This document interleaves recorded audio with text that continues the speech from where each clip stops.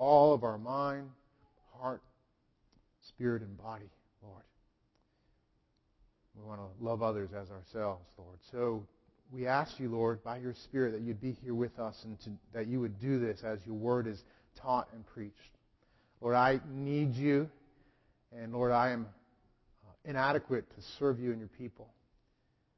So I cry out, Lord, for mercy. I thank you for the mercy and grace of Christ, His blood and righteousness. And we thank you for the gifts of the Spirit and the presence of the Spirit. And so we look to you. Our confidence is in you this morning. So come and speak. Do wonders. Do these things, we pray. In Christ's name. Amen. Amen.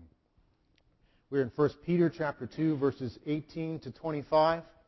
Peter has been teaching us about the wonders of life in Christ and what that means. He's been leading us and learning how to live as elect exiles, those that belong to God, those that are beloved of God and chosen, yet those that live in a world that is not really our home.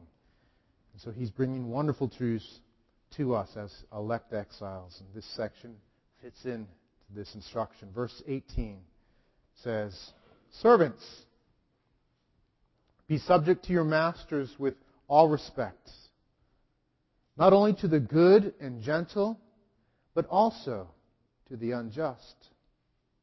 For this is a gracious thing when, mindful of God, one endures sorrows while suffering unjustly.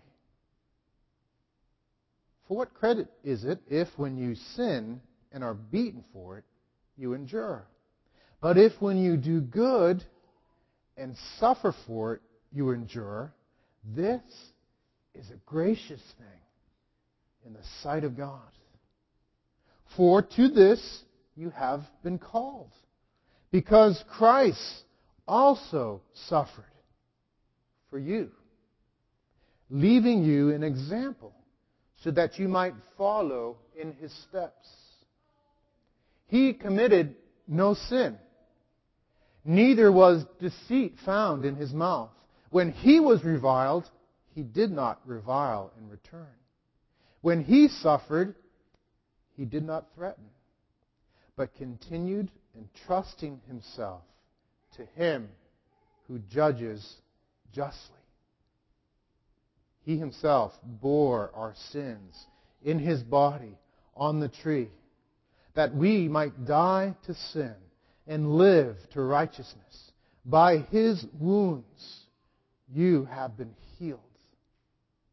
For you were straying like sheep, but have now returned to the shepherd and overseer of your souls." 1 Peter 2, 18 to 25.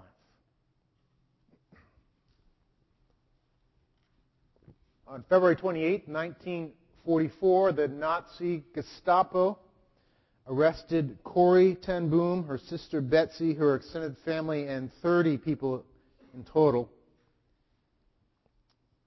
in Holland. Corrie and her family were providing shelter to Jews and members of the Dutch underground. It's estimated that they saved over 800 Jewish people and a number of Dutch patriots through what they were doing, sheltering them in their home and providing assistance as well. They were all sent to concentration camps and the like, and Betsy and Corrie were eventually sent to, I think it's Ravensbrück concentration camp. And I still remember vividly the first time I read about this in the book The Hiding Place. Later I saw the movie. Still vividly remember a particular scene where there's a brutal female prison guard beating Betsy. Betsy was this sweet, kind, gentle Christian woman. And she had been advocating to Corrie to forgive their enemies, to pray for the enemies, and to not retaliate in bitterness or in action to how they were being treated. And I remember vividly in the book this scene where this prison guard is over Betsy, beating her, and Corrie wants to lash back, and if I remember right, Betsy's exhorting her not to do that. I remember reading that and looking at Betsy's response and her exhortation to Corrie, and being so angry that I wanted to jump in the pages of the book and throttle that prison guard. I can still feel the same thing when I see the movie and just even think about it.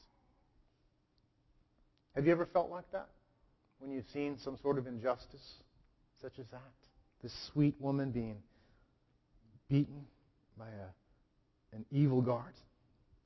I find myself often, when I read about and hear about those things and experience those things, instead of acting like Betsy Ten Boom, I act and feel more like Batman or Wolverine or Jack Bauer. I want to come on the scene and right all the rights and right all the wrongs and eliminate all the criminals. I need the truth of today's passage. I need the stark truth of this passage today. How about you? The Bible has much to say about aggressively pursuing kingdom justice. That is there in the Scriptures. There's a place for that. But the predominant response we're called to in this passage, and really the entire Scripture, is one of patient, Godward endurance in the face of injustice. That is the predominant attitude and action we are called to. We are called to keep our eyes on Jesus and to continue to do good in the face of injustice. To endure. And this passage today teaches us to endure that injustice because, one, it pleases God. It pleases God. Two, because it exemplifies Christ. It is to walk in His steps, to endure injustice with our eyes on God. And thirdly, because of the wonderful good news of Christ, we are called to endure injustice. In this section, Peter is continuing to teach us about living as elect exiles. And he's addressed, previously we looked at last week about relating to governmental authorities. And now he starts this section calling slaves to submit to their masters with all respect. That's how he starts out in verse 18. And we learned about that, this being subject or submissive to a master or an authority is ultimately grounded in the truth that God Himself is over the arrangement of what authorities are over us. He is behind that and over it. And when we submit to these authorities, we are ultimately submitting to God, who's behind these authorities. And so we see this call here for servants or slaves to submit to their masters. Understanding this. And in ancient Rome, slavery was common. It's estimated that about a quarter of the population of Rome in the Roman Empire were slaves. And they were slaves that were served in all sorts of ways. They were all types of ethnic backgrounds. All sorts of people were slaves. And they served in all sorts of roles, things as guardians and tutors, even shop owners, accountants, clerks, as well as field hands and some of the unskilled and undesirable roles as well. This slavery of the Roman Empire was very different than the racist, oppressive slavery of the 19th century America. It certainly had its problems too. The Bible never endorses slavery. As a matter of fact, the Bible condemns slave trading and encourages the elimination of slavery. But slavery existed. Slavery existed in Peter's day. Sadly, slavery exists even today in parts of the world. And the first order of business for the slave before God was to submit to his or her master. So Peter calls for this. He calls for the slave to submit with all respect to their master, with God in mind. And then he starts to talk about the situation for probably many slaves, that they are called to submit not only to the masters that were good and kind, but also to the unjust ones. And then he launches into this section talking about living in a place where we're experiencing injustice and enduring this injustice and doing it in light of God's perspective on it, in light of Christ, in light of the gospel. I don't think Peter is just thinking about slaves and masters as he goes on from this point, because even previously in the previous section, he talked about Christians being slaves to God. I think Peter is getting at something bigger than just the particulars of a slave and his or her master. I think what he's doing here is he's wanting to address all Christians. Because the reality is that all Christians and all people live under authority. No matter who you are, where you are under authority. You are under somebody who has and holds some sway over your life, who is in charge of something that intersects your life, who can determine to some extent what goes on with you, what your quality of life is. We are all under authority. We are all, in a sense, slaves under some sort of master. And Peter wants to bring truth to this experience that we all have. How are we to live under authority? So this passage is for all those that are under authority. Because if you are under authority, you are like, in some ways, a slave under a master. And as one under authority, though God uses authority largely for good in our lives, because of the sinfulness of men and their limitations, the sinfulness of mankind and limitations, there will be injustices for all of us. There will be times when those authorities over us, whether intentionally or unintentionally, work some injustice in our lives. So this passage isn't just for a slave and a master. This passage is for every human being. It's for us today. Peter wants to bring these truths to us because we all live in this reality. So we are all under some authority. Just to think of some of them, wives. Wives are under the authority of their husbands. Whether they like it or not, there is a reality of this functioning in their lives. Just even the natural way that God's made things. But also the call of God in Scripture is for wives to be submissive to their husbands, to be under the authority of their husbands. God has designed it that way. And husbands, by the way, don't take the ball and run with it on that, because your call is to lay your very life down for your wife. You are to give yourself away for her good. We'll talk about that later as we move through this book. So there's no get-out-of-jail-free card there. But nevertheless, wives are called to submit to their husbands. And there will be injustices there. Even with the very best husbands, there'll be some sort of injustice. Some of those injustices, certainly the gross injustices and abuses, are not to be tolerated. There's a higher authority over us and over couples that prohibits that. So that is to be addressed by the authorities and so forth when that goes on. But there are injustices that fall short of that women will experience under their husbands. It might just be the injustice of unreasonable division of labor in the house. For example, the wife cleans the house. The wife does the laundry. The wife cooks the meals. The wife cares for the kids. The wife entertains the guests. And the husband does the hard work of pressing the controls to change the channel while his wife works hard. Yeah. That's an injustice. It could be maybe the husband is diligent. Maybe he works really hard in the house. Maybe he's very involved in the children's lives. Maybe he works really hard at work.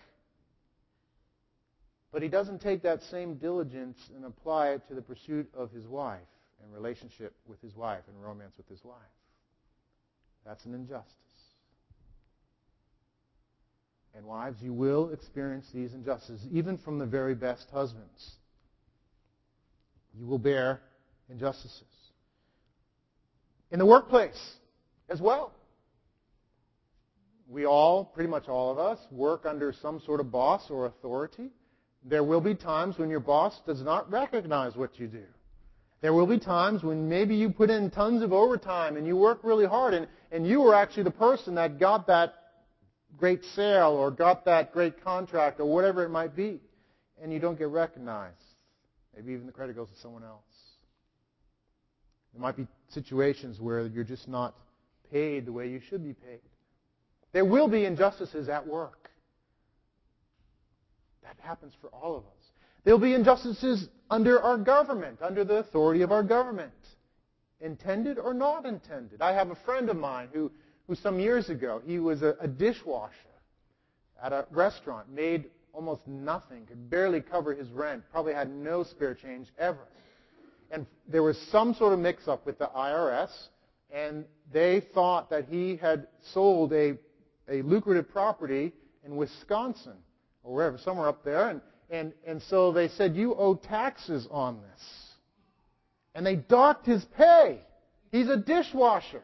They docked his pay and started making him pay thousands and thousands of dollars for this property he never had. He never owned it. There was somebody got a hold of his Social Security number or whatever, and no matter what he said, and no matter what others said, they would not change their minds. They continued to dock his pay. They said, we're going to dock your pay and we'll work on figuring out what really happened later. That's an injustice. That stuff happens. I don't think the IRS meant to be mean. They were probably following protocol, whatever, but it was an injustice. Children under parents. You guys, as children, you are going to experience injustices. Your parents are not perfect. Though God uses your parents largely for good, there will be injustices. There are times when their motives will be mixed. Matter of fact, their motives will be mixed all the time, to some degree. There will be times when their preferences and what they want will filter into how they relate to you. And you will suffer injustices. Sometimes it's just privileges you're given. Maybe it could be you could be a Cinderella under an evil stepmother, perhaps. Maybe that's the injustice you find. Or it might just be that dad comes in and doesn't see the whole situation, and sis is fussing that brother is playing GameCube, and dad doesn't know the whole thing. He says, all right, you're done. Sis's turn. And it turned out that sis had been doing GameCube all along, and there's some injustice. You have to give up your GameCube turn. Oh my, that's terrible, but that's an injustice. There will be those sort of things for all of us in all these different roles, whether in marriage or family, at work, in the community, and even in church. It will happen. It will happen. Lord forbid that it's intentional, but unintentionally. There will be injustices for all of us under some sort of authority structure. The question is, how do we respond to these? How do you respond to injustices? Are you more like Batman or Jesus in how you respond to injustices? Peter calls us clearly to follow in the steps of Christ. He gives us reasons to endure these injustices. He says here, as we continue on, for this is a gracious thing. When mindful of God, one endures sorrows while suffering unjustly. Then he spends some time clarifying the sort of sorrows, that they're not deserved sorrows that he's talking about. He's talking about undeserved sorrows. He's talking about injustices.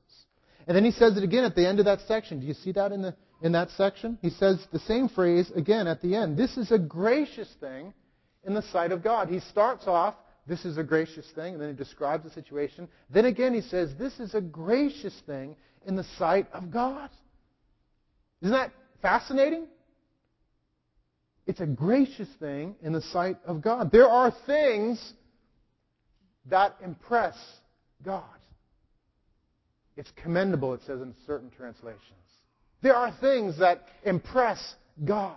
One of those is when people endure injustices with their eyes on God. That impresses God. It's a gracious thing in His eyes. God's appreciation of beauty is very different than ours. Recently, You guys have probably seen this. Susan Boyle. Anyone know the name Susan Boyle? She sang on the British version of American Idol. And it's on YouTube. It's had well, I'll tell the story first and I'll tell you more. So you can see it on YouTube. She came up and she came out on stage, and Susan Boyle was, she's middle-aged. She came out in a dress that was older than she was, with frumpy hair, bushy eyebrows, and a double chin. And the judges and the audience mocked her as she came out. She came out and said her stuff, and they mocked her until she started singing. And she sang the song I Dreamed a Dream from Les Miserables, and it was fantastic. And the judges, I don't know if you know Simon Cowell, he's the bad guy, just with a big smile on his face, just listened to her sing. And at the end, they gave her a standing ovation. She's received her YouTube version of this. It's on YouTube, over 100 million hits. I think it's going to exceed any other video ever on YouTube. Her performance left the judges and the audience in shock, and they apologized for misjudging her.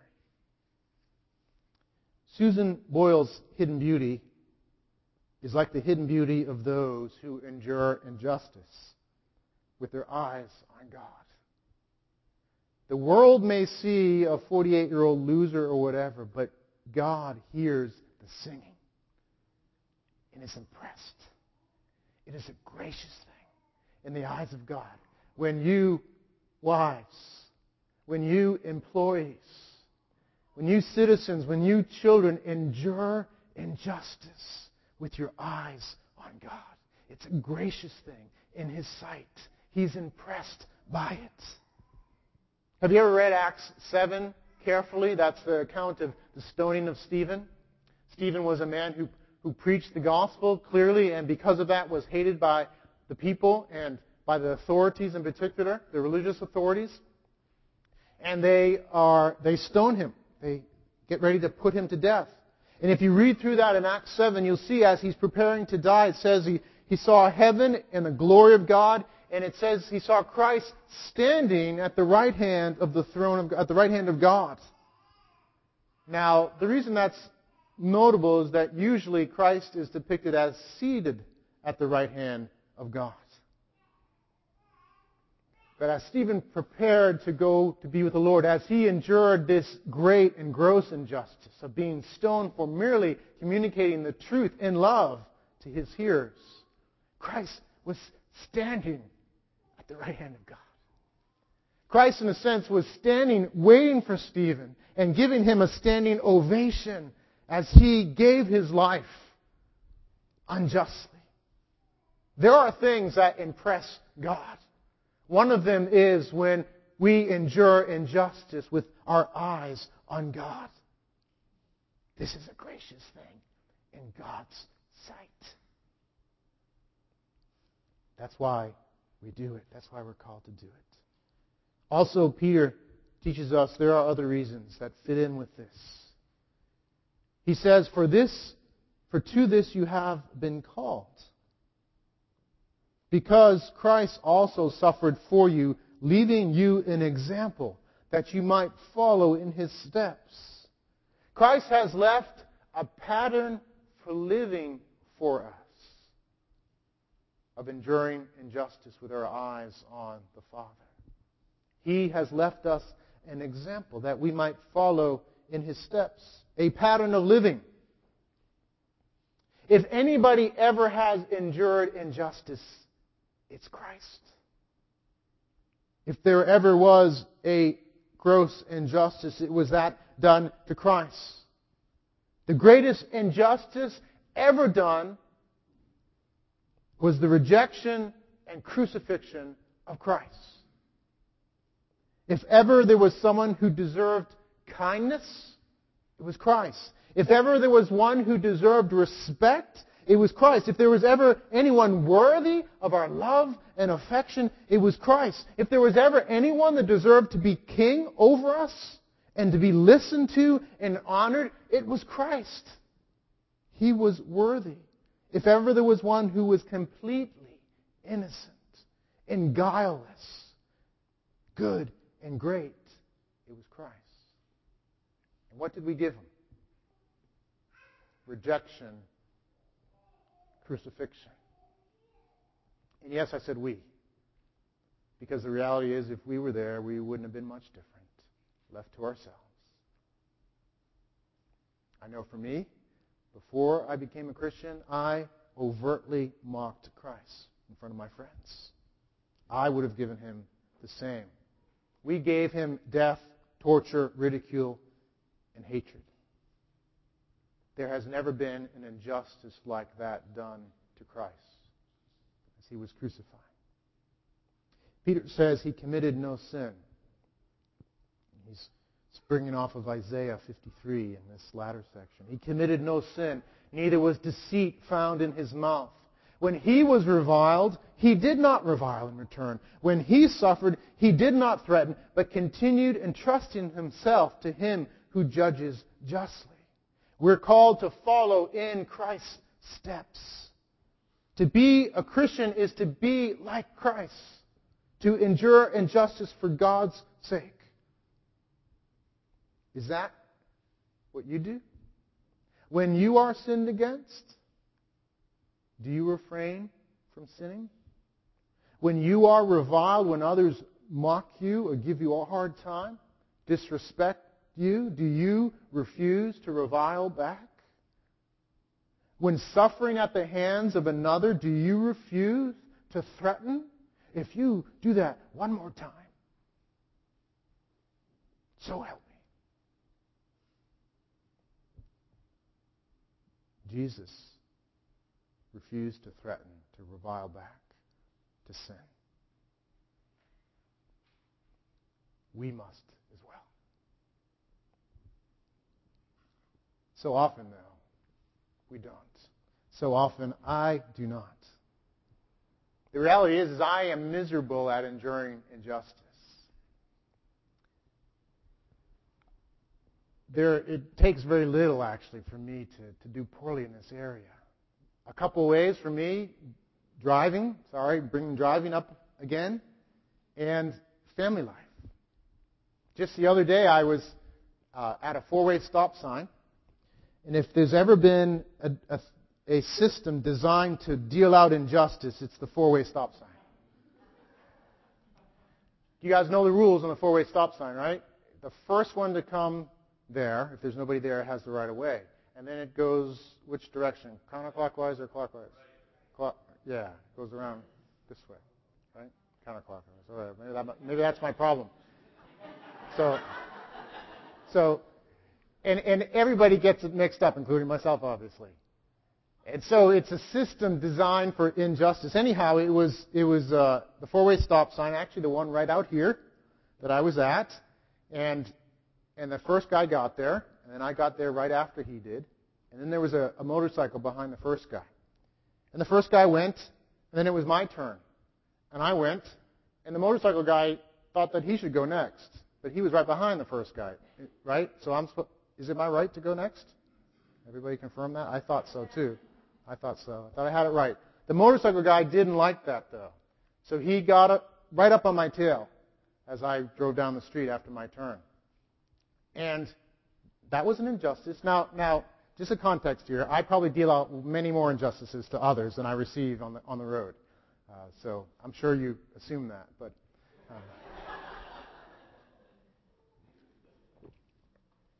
But this little bit of injustice, and my temptation at that point was to slow down, go really slow. Go like 5 miles per hour down the road, wave to him out the window. Now, I didn't do that because I had to preach this Sunday. No, I'm only kidding. I didn't do that, thank God. I hope it was for better motives than that.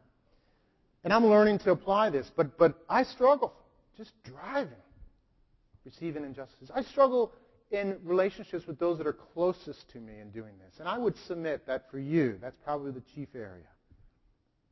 Dealing with injustices from those that are closest to you. Maybe they don't give you the attention that a good, healthy relationship should have. Maybe they come and they accuse you of doing something. I do that at times. You assume somebody's done something wrong and you come to them and, why did you do this? Or do you know who did this? And it's not like, I'm trying to find out like what happened here. It's like, I'm accusing you of doing it. And my reaction at times to that is, how dare you say that? Don't you know who I am? And don't you know how good I am? You should never assume that I've done anything bad, because I don't do anything bad. That's how I act at times. I do poorly at times, receiving minor, very silly injustices. But Peter, and Christ behind Peter, calls us to act, to think and act radically different than that. He calls us to endure these injustices with our eyes on the Lord, to follow in the footsteps of our Savior. And He lived enduring the greatest injustice as He set His sights on God. He endured those injustices for His Father and for our sake. And He entrusted Himself to Him who judges justly. An important truth here. The Savior endured injustices because His eyes were on God, the one who judges justly. He knew, He lived in light of the fact that there is one who is over all these situations, who judges justly. There is one who will, at the end, rightly punish wrong, rightly reward right, rightly decide what went on, what was right and what was wrong, and act in response to that. And that reward and that punishment in the end is the ultimate one. And all the others are minor. And so He lived with His eyes looking beyond the injustice of the cross to the Father who judges justly. And we know what the verdict was. After He laid down His life for sins, the Father raised Him from the dead in the power of the Spirit. The Father judged justly for the Son and has set Him at His right hand, and He will judge everybody. He is the King. The Father judges justly. The Son endured that injustice because His eyes were on the one who judges justly. And so if we are to walk in Christ's steps, we must have Christ's perspective. We must set our sights on He who judges justly, knowing that at the end of it all, He will determine just how things should be handled. We don't have to do it. We don't have to be so diligent to be Batman now. But instead endure that injustice with our eyes on Him. There are things we're called to. That's another message. But our first and predominant attitude needs to be like Christ, enduring injustice with our eyes on God. If we are to learn to drive like Jesus and relate to our family like Jesus and relate to authority structure like Jesus, we have to set our sights on the one who judges justly. Know that the only judgment that ultimately matters is the one our Heavenly Father makes. And the final judgment will be just and ultimately right. It will right all wrongs and reward all rights. And it must be for that day that we live this day. George Whitefield was an 18th century evangelist. At the time of his life and after, there were three famous Georges. We'll put that up in a minute. George the King, later George Washington, and George Whitefield. Of those three, the most famous was George Whitefield. And he lived in a day of incredible popularity and also great controversy. There were those that loved him and those that hated him. And speaking about his life in this perspective, he said, you can put it up now, I am content to wait till the judgment day for the clearing up of my reputation. And after I am dead, I desire no other epitaph than this. Here lies G.W. What sort of man he was, the great day will discover. He lived for that day. And so he could say later in his life, let the name of Whitefield perish, but Christ be glorified. And that actually is what's happened. Hardly anyone knows about this man now. But on that day, I believe many will know about George Whitefield. That is how we are to live. Like George Whitefield, like Christ.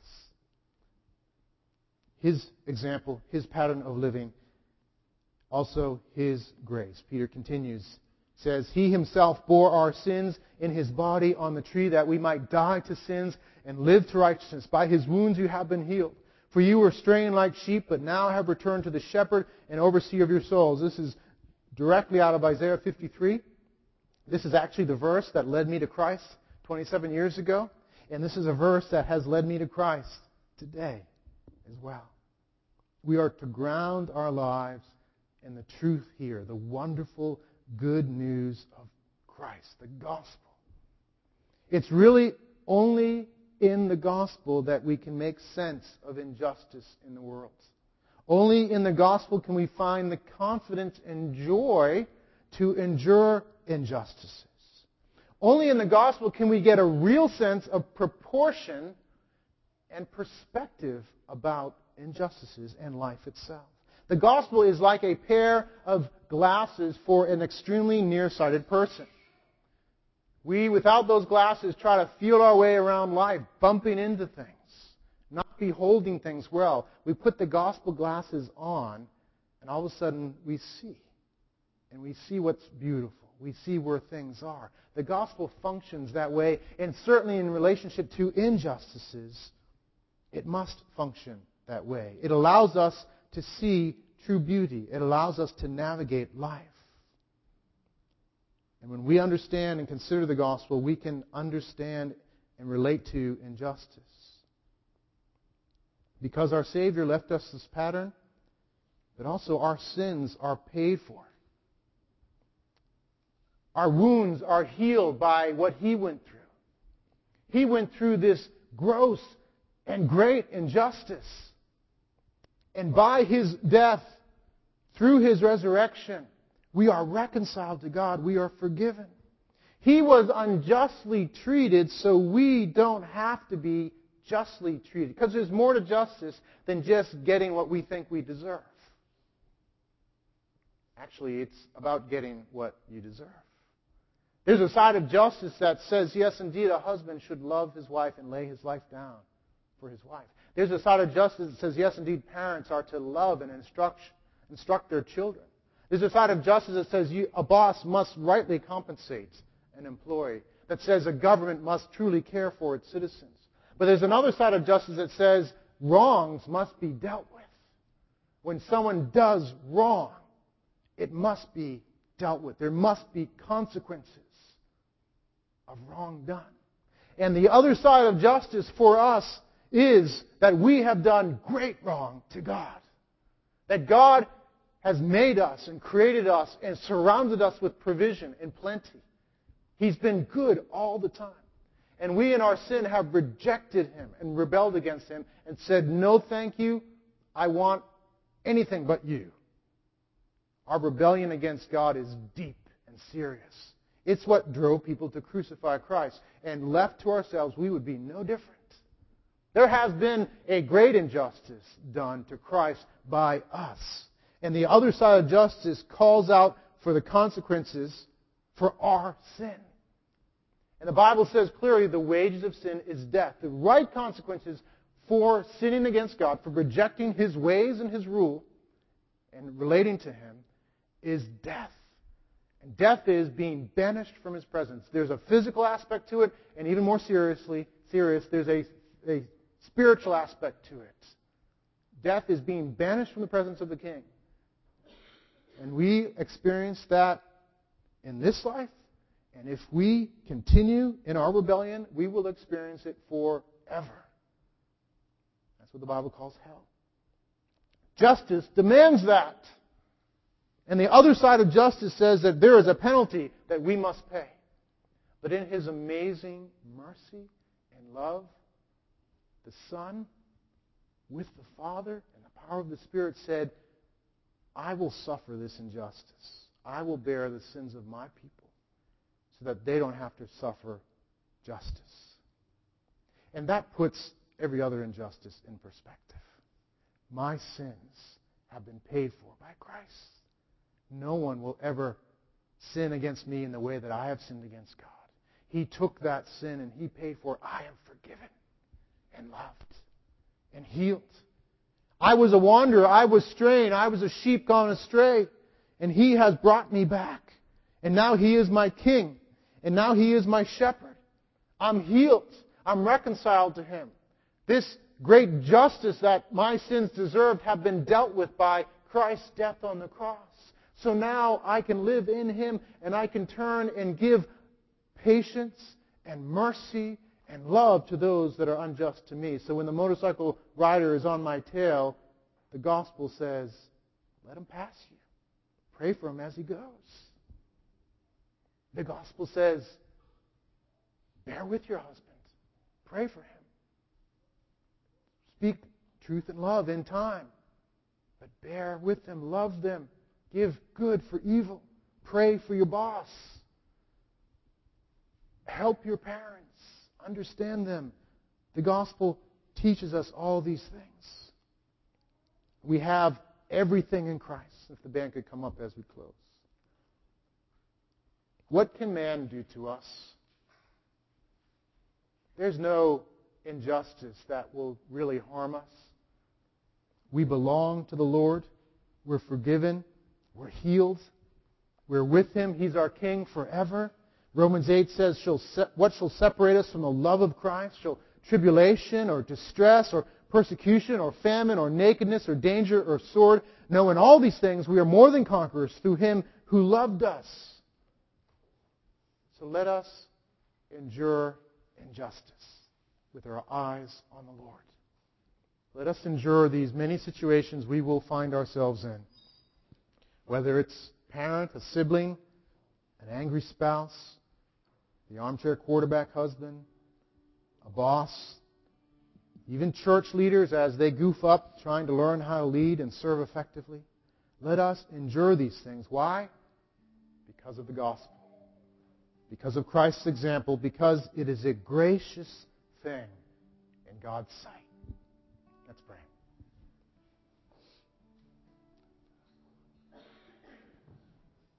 Lord, we all have real specific situations that this truth applies to. I pray you'd bring those things to mind. And I pray by your Spirit you would bring conviction and fresh faith and repentance to endure injustice with our eyes on you, Lord. Change us, O God, we pray. Bring glory to your name. Bring joy to our hearts and blessing to others as we do these things. Amen. Before we sing, I just want to encourage, let's just take a minute. Because I do think there are very specific things that God wants to address. I don't think there'd be any of us who escape this word today. So I know you have notes. Perhaps write it down or even just quietly before the Lord consider what is one area where you have not endured injustice in a godly way. And now God is calling you to respond in light of this truth. Let's take a minute to do that, and then we'll close in song.